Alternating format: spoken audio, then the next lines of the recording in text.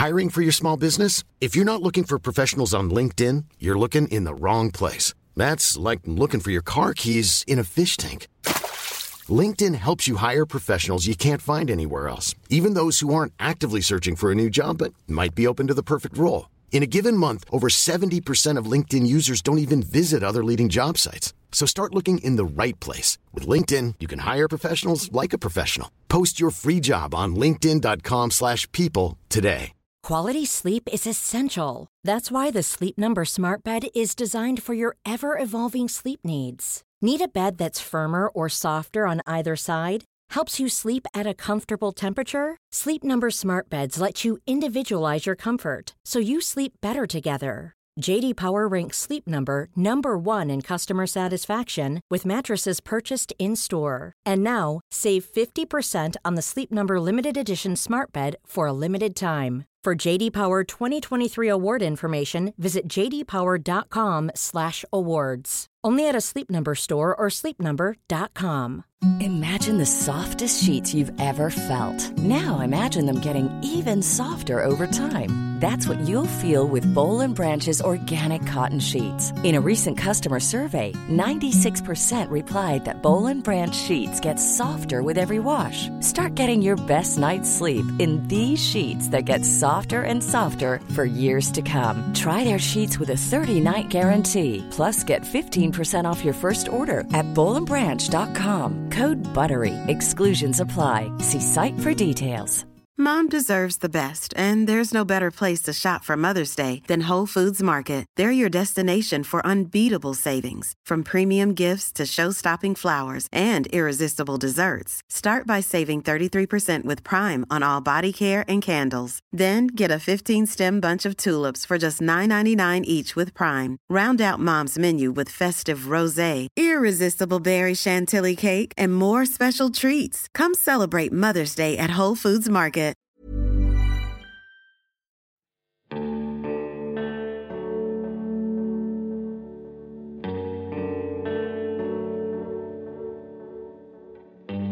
Money.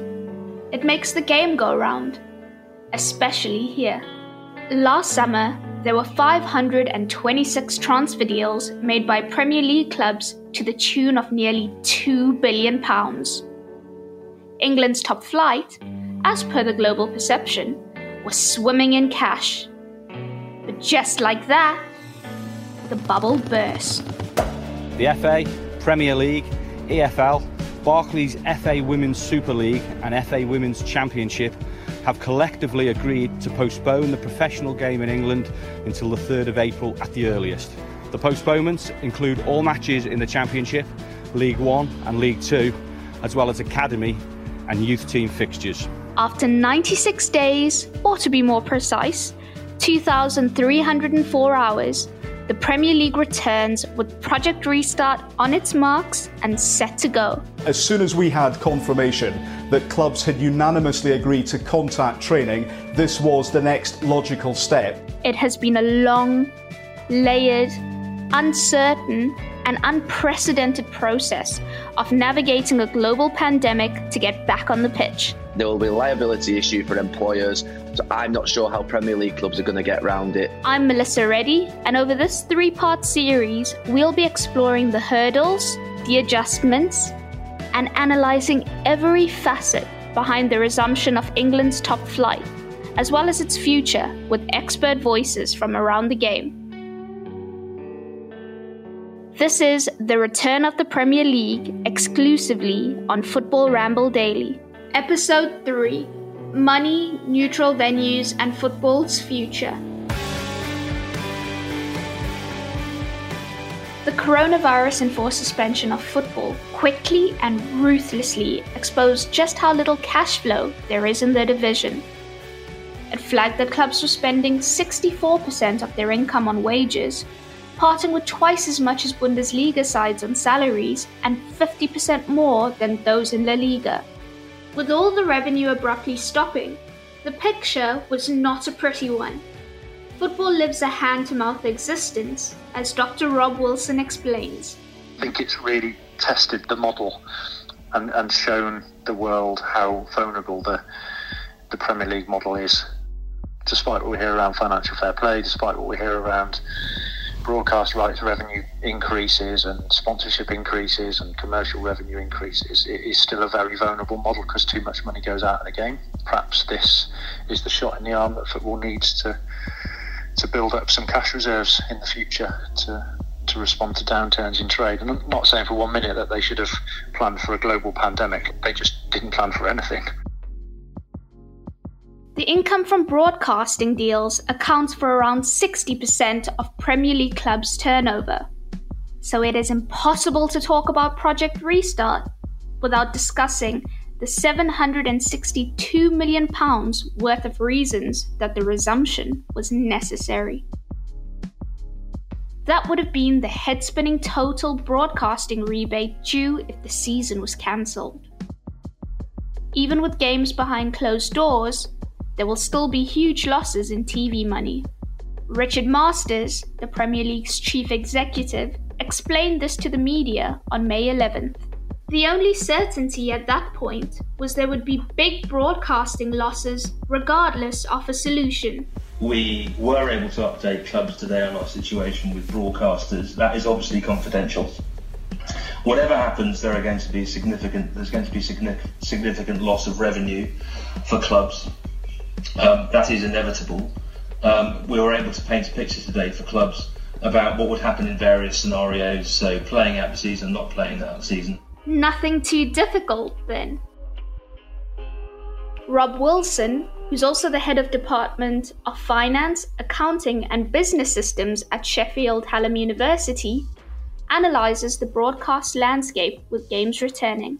I think that the reality is that Project Restart is the only viable opportunity, particularly for the Premier League, to maintain its financial position. You need to remember that if the Premier League had been curtailed, then the big broadcasters, particularly B Sky B and BT Sport, would have need to reclaim somewhere in the region of £750 million. That would have been extraordinarily problematic for teams to balance their budgets for this year. And whilst they, of course, will now lose some matchday income, they can still meet the needs of their sponsors and commercial partners. And of course, all that broadcast money is so essential for them to continue trading and pay all their player wages. So whilst behind closed doors, of course, isn't ideal for everyday football fans, regardless of the pandemic, I think it's absolutely in the best interests of the league itself and the member clubs. Reports suggest Sky have delayed the payment of rebates clubs would have owed under Project Restart, and the broadcasters have been quite amenable in general. Rob believes this could be a smart, long-term play from them. There are a number of things at play here, aren't there? So not least the fact that B Sky B and BT Sport will be very, very keenly looking at the next iteration of the TV broadcast rights. So I think, politically, it's smart for both sides, for the Premier League and for B Sky B, BT Sport, to work together on a solution here. Removing the rebate for the time being will certainly help with club cash flow. And I think, let's face it, will probably give them a little bit of leverage as a broadcaster in the next few years to try and renegotiate and renew those broadcast rights packages. And what we need to remember in the grand scheme of things there are that a number of other broadcasters are quite interested in Premier League rights. Of course, Amazon have come into that setup this year. They'll be looking very keenly at what's going on right now to try and gain some additional TV rights in the future. So I think this move by Sky actually strengthens their hand somewhat when they come up for renegotiation in the future.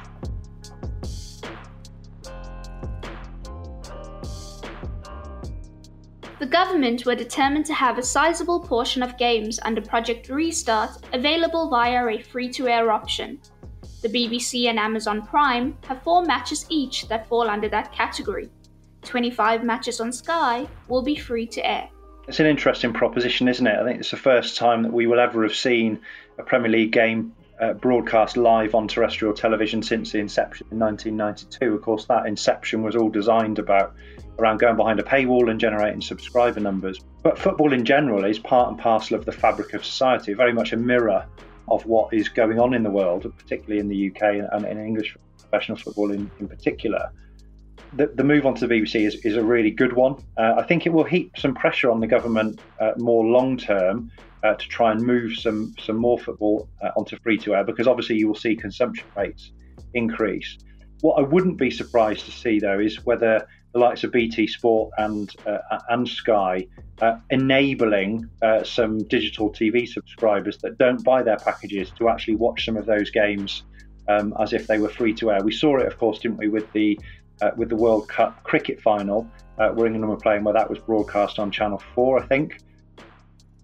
That, of course, increases the visibility of the product and actually entices more people to ultimately then go and buy the Sky TV subscription. And I think, if I'm right in saying that Amazon are allowing the games that they've got to be available through their Amazon Prime service for anybody to tune in as long as they've got an Amazon account. So I think what we'll see is more free to air than we're perhaps expecting.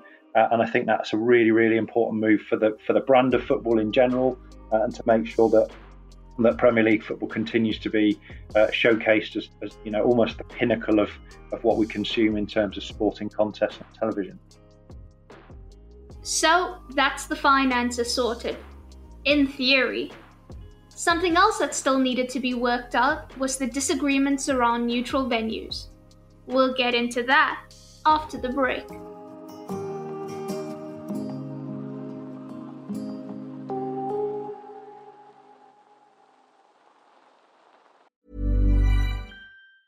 Hey, I'm Ryan Reynolds. Recently, I asked Mint Mobile's legal team if big wireless companies are allowed to raise prices due to inflation. They said yes. And then when I asked if raising prices technically violates those onerous 2-year contracts, they said, "What the f*** are you talking about, you insane Hollywood ass?" So to recap, we're cutting the price of Mint Unlimited from $30 a month to just $15 a month. Give it a try at mintmobile.com/switch. $45 up front for 3 months plus taxes and fees. Promo rate for new customers for limited time. Unlimited more than 40 gigabytes per month. Slows full terms at mintmobile.com.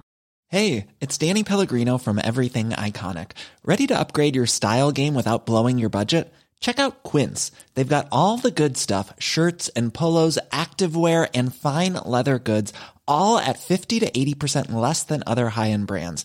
And the best part? They're all about safe, ethical, and responsible manufacturing. Get that luxury vibe without the luxury price tag.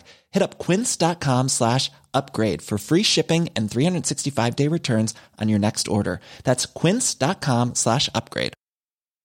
One size fits all seemed like a good idea for clothes. Nice dress. It's a t-shirt. Until you tried it on.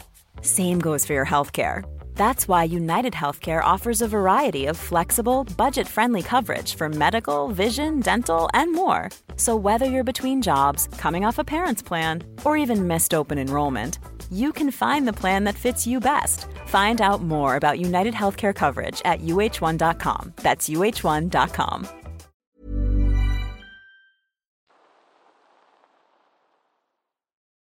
He just says, how many holes does a straw have? 0, 1, or 2? The internet can't figure it out, so I've done what any sane person would do. Ask the Luke and the Pete. Join me, Pete Donaldson, and Luke Moore for an unplanned half hour every Monday and Thursday as we talk about, well, anything really, from your emails to life's great mysteries to this guy. The noise you're going to hear sounds like a man being interrupted by a car. He isn't being interrupted by the car. He is making the car sound. ¿Por qué?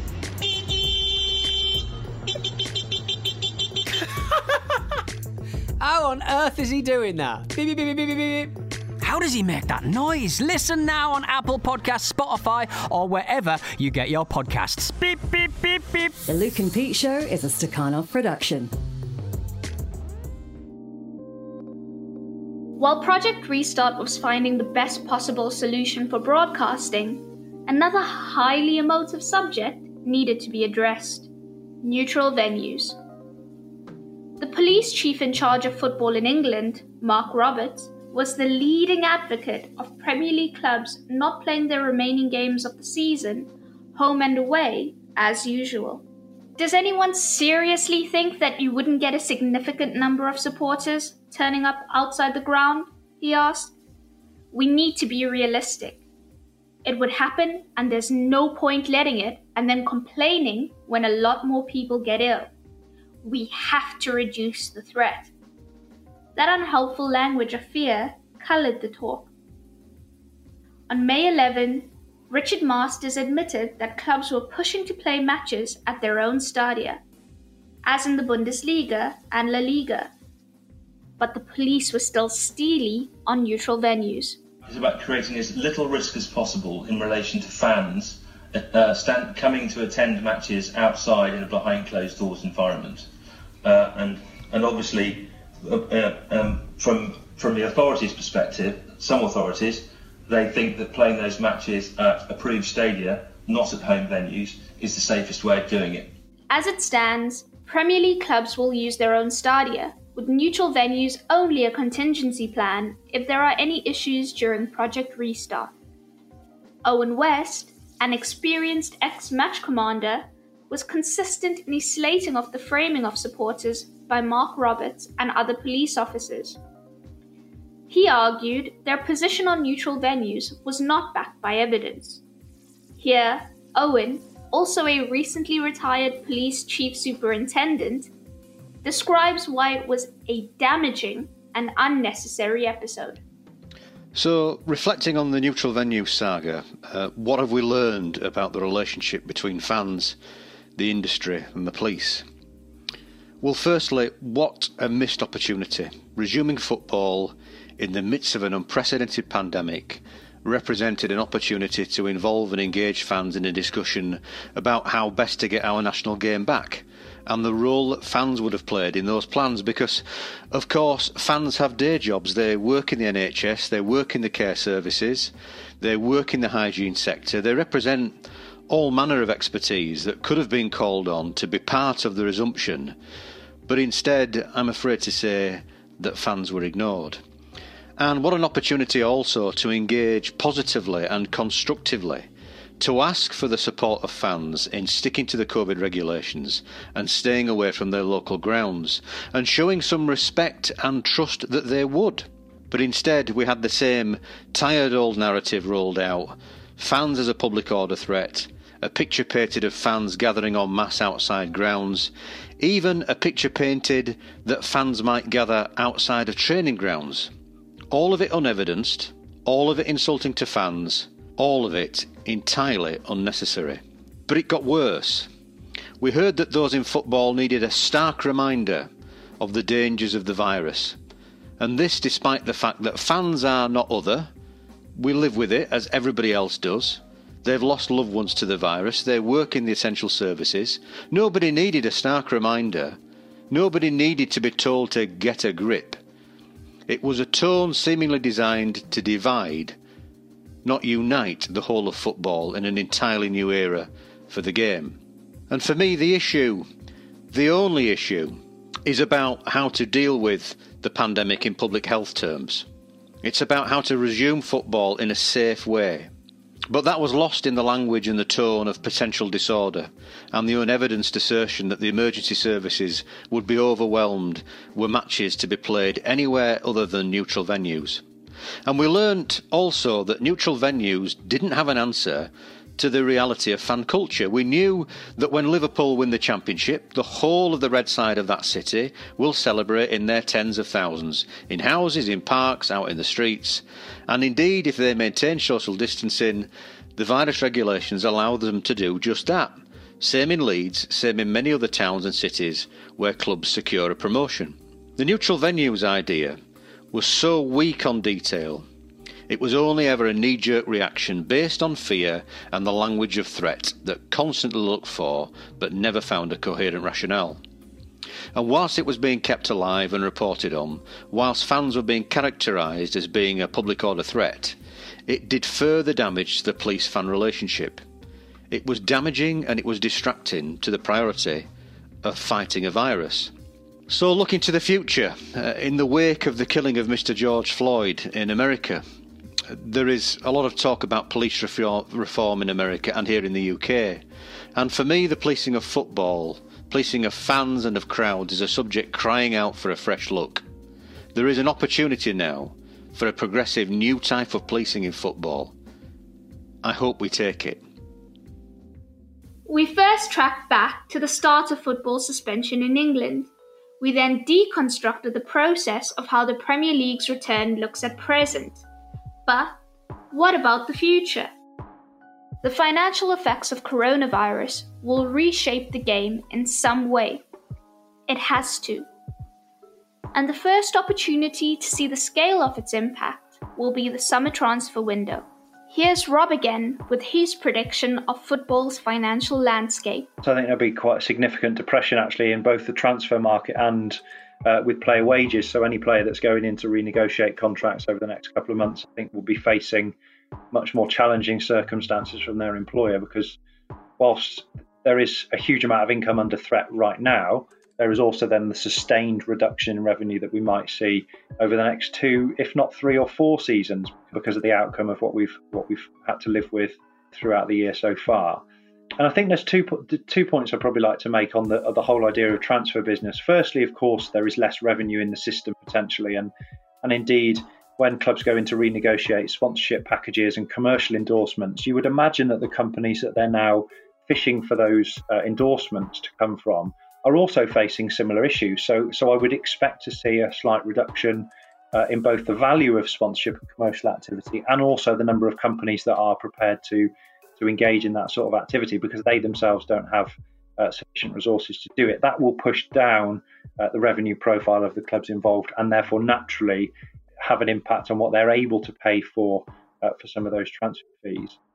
The other side of that particular coin, if you pardon the pun though, is also the impact that it has on society more generally. So football is often looked at as this relatively vulgar sport, that it has, millions, if not billions of pounds worth of revenue, that certain small stakeholders, and I'm talking about players and agents here, suck all of that money out of the system, and they're vilified for doing so, which is why I think we saw Matt Hancock take some relatively cheap shots at footballers early on in the pandemic about paying their way, and football clubs furloughing staff. So I think the cultural and political damage that a club would do to its own brand through paying exceptional transfer fees, 80, 90, 100 million pounds as an example, would be looked upon so poorly that actually that could damage their brand more long term. And whilst the fans of that particular club might be excited for seeing that transfer happen, I think the bigger impact that it will have in the marketplace on further transfer deals that it might do, or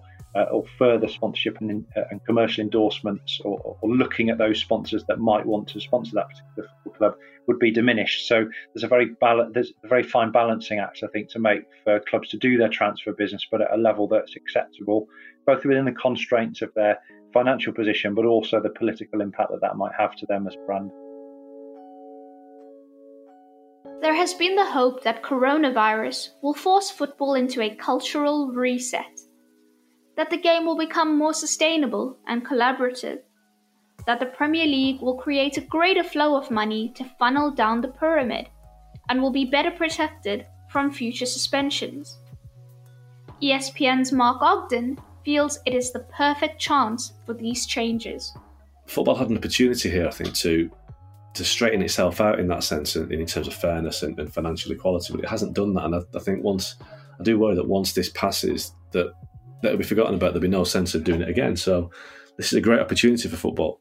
You could never plan for a pandemic and have regulations in place, but this should be now the case. There should be, from now on, some sort of criteria in the Premier League charter, the football charter, as to what happens if a season is cut short on 20 games, on 25 games, on 30 games, to make sure that we're not kind of almost held hostage again to the financial and legal implications of stopping leagues midway through. Will there be a reset, or will the rich just get richer? Rob presents what he predicts will happen, and what he'd like to happen moving forward. Yeah, I'm going to give you two answers to this question. The realistic answer, and my hope, actually. I think that realistically, what we'll see is clubs continue to get bigger. In certain instances, they will always look at becoming the survival of the fittest in this winner-takes-all scenario that generates the Premier League, the UEFA Champions League, for example.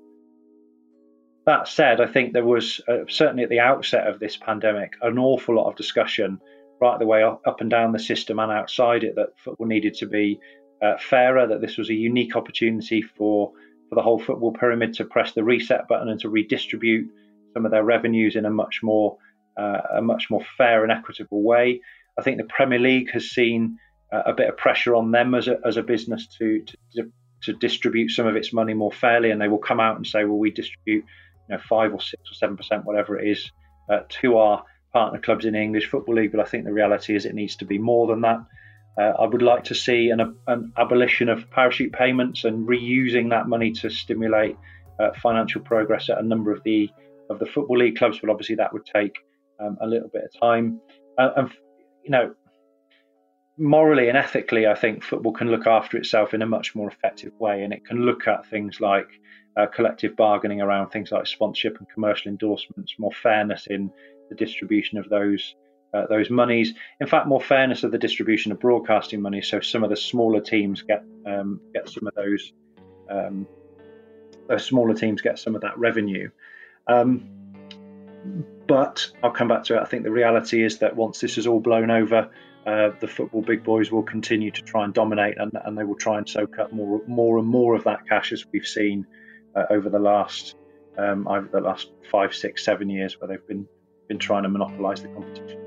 It feels surreal to be readying for Premier League games, to be excited about it, to know that it will be so different while appreciating that it quite simply has to be.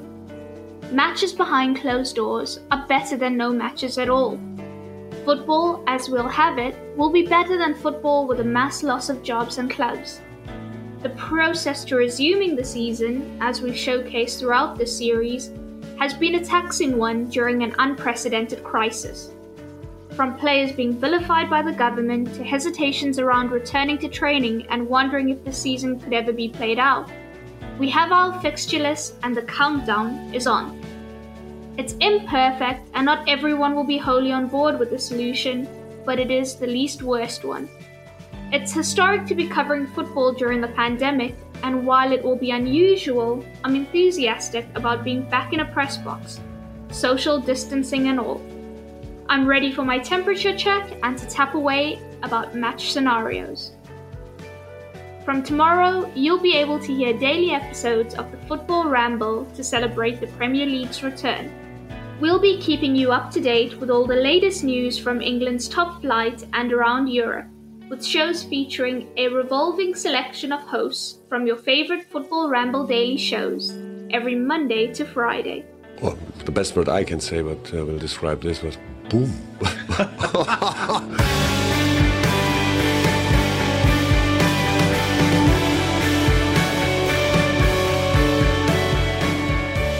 The return of the Premier League is a Stakhanov production. Our producer is Charlie Morgan. Sound design and mixing is by Tom Wally. The executive producers are John Teague and Luke Aaron Moore. Our theme music is The Ground After a Summer Rain by At the End of Times, Nothing.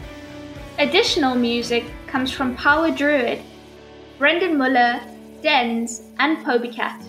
All music comes courtesy of Epidemic Sound. My name is Melissa Reddy. Thank you for listening.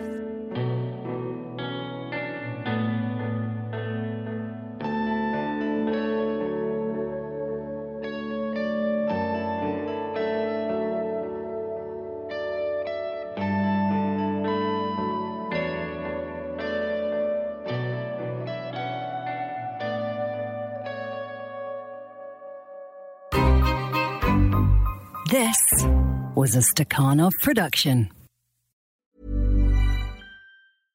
Imagine the softest sheets you've ever felt. Now imagine them getting even softer over time. That's what you'll feel with Boll & Branch's organic cotton sheets. In a recent customer survey, 96% replied that Boll & Branch sheets get softer with every wash. Start getting your best night's sleep in these sheets that get softer and softer for years to come. Try their sheets with a 30-night guarantee. Plus, get 15% off your first order at bollandbranch.com. Code BUTTERY. Exclusions apply. See site for details. Hi, I'm Daniel, founder of Pretty Litter. Cats and cat owners deserve better than any old-fashioned litter. That's why I teamed up with scientists and veterinarians to create Pretty Litter. Its innovative crystal formula has superior odor control and weighs up to 80% less than clay litter. Pretty Litter even monitors health by changing colors to help detect early signs of potential illness. It's the world's smartest kitty litter. Go to prettylitter.com and use code ACAST for 20% off your first order and a free cat toy. Terms and conditions apply. See site for details. Planning for your next trip? Elevate your travel style with Quince. Quince has all the jet-setting essentials you'll want for your next getaway, like European linen, premium luggage options, buttery soft Italian leather bags, and so much more. And is all priced at 50 to 80% less than similar brands. Plus, Quince only works with factories that use safe and ethical manufacturing practices. Pack your bags with high-quality essentials you'll be wearing for vacations to come with Quince. Go to quince.com/pack for free shipping and 365-day returns. Mom deserves the best, and there's no better place to shop for Mother's Day than Whole Foods Market. They're your destination for unbeatable savings, from premium gifts to show-stopping flowers and irresistible desserts. Start by saving 33% with Prime on all body care and candles. Then get a 15-stem bunch of tulips for just $9.99 each with Prime. Round out Mom's menu with festive rosé, irresistible berry chantilly cake, and more special treats. Come celebrate Mother's Day at Whole Foods Market.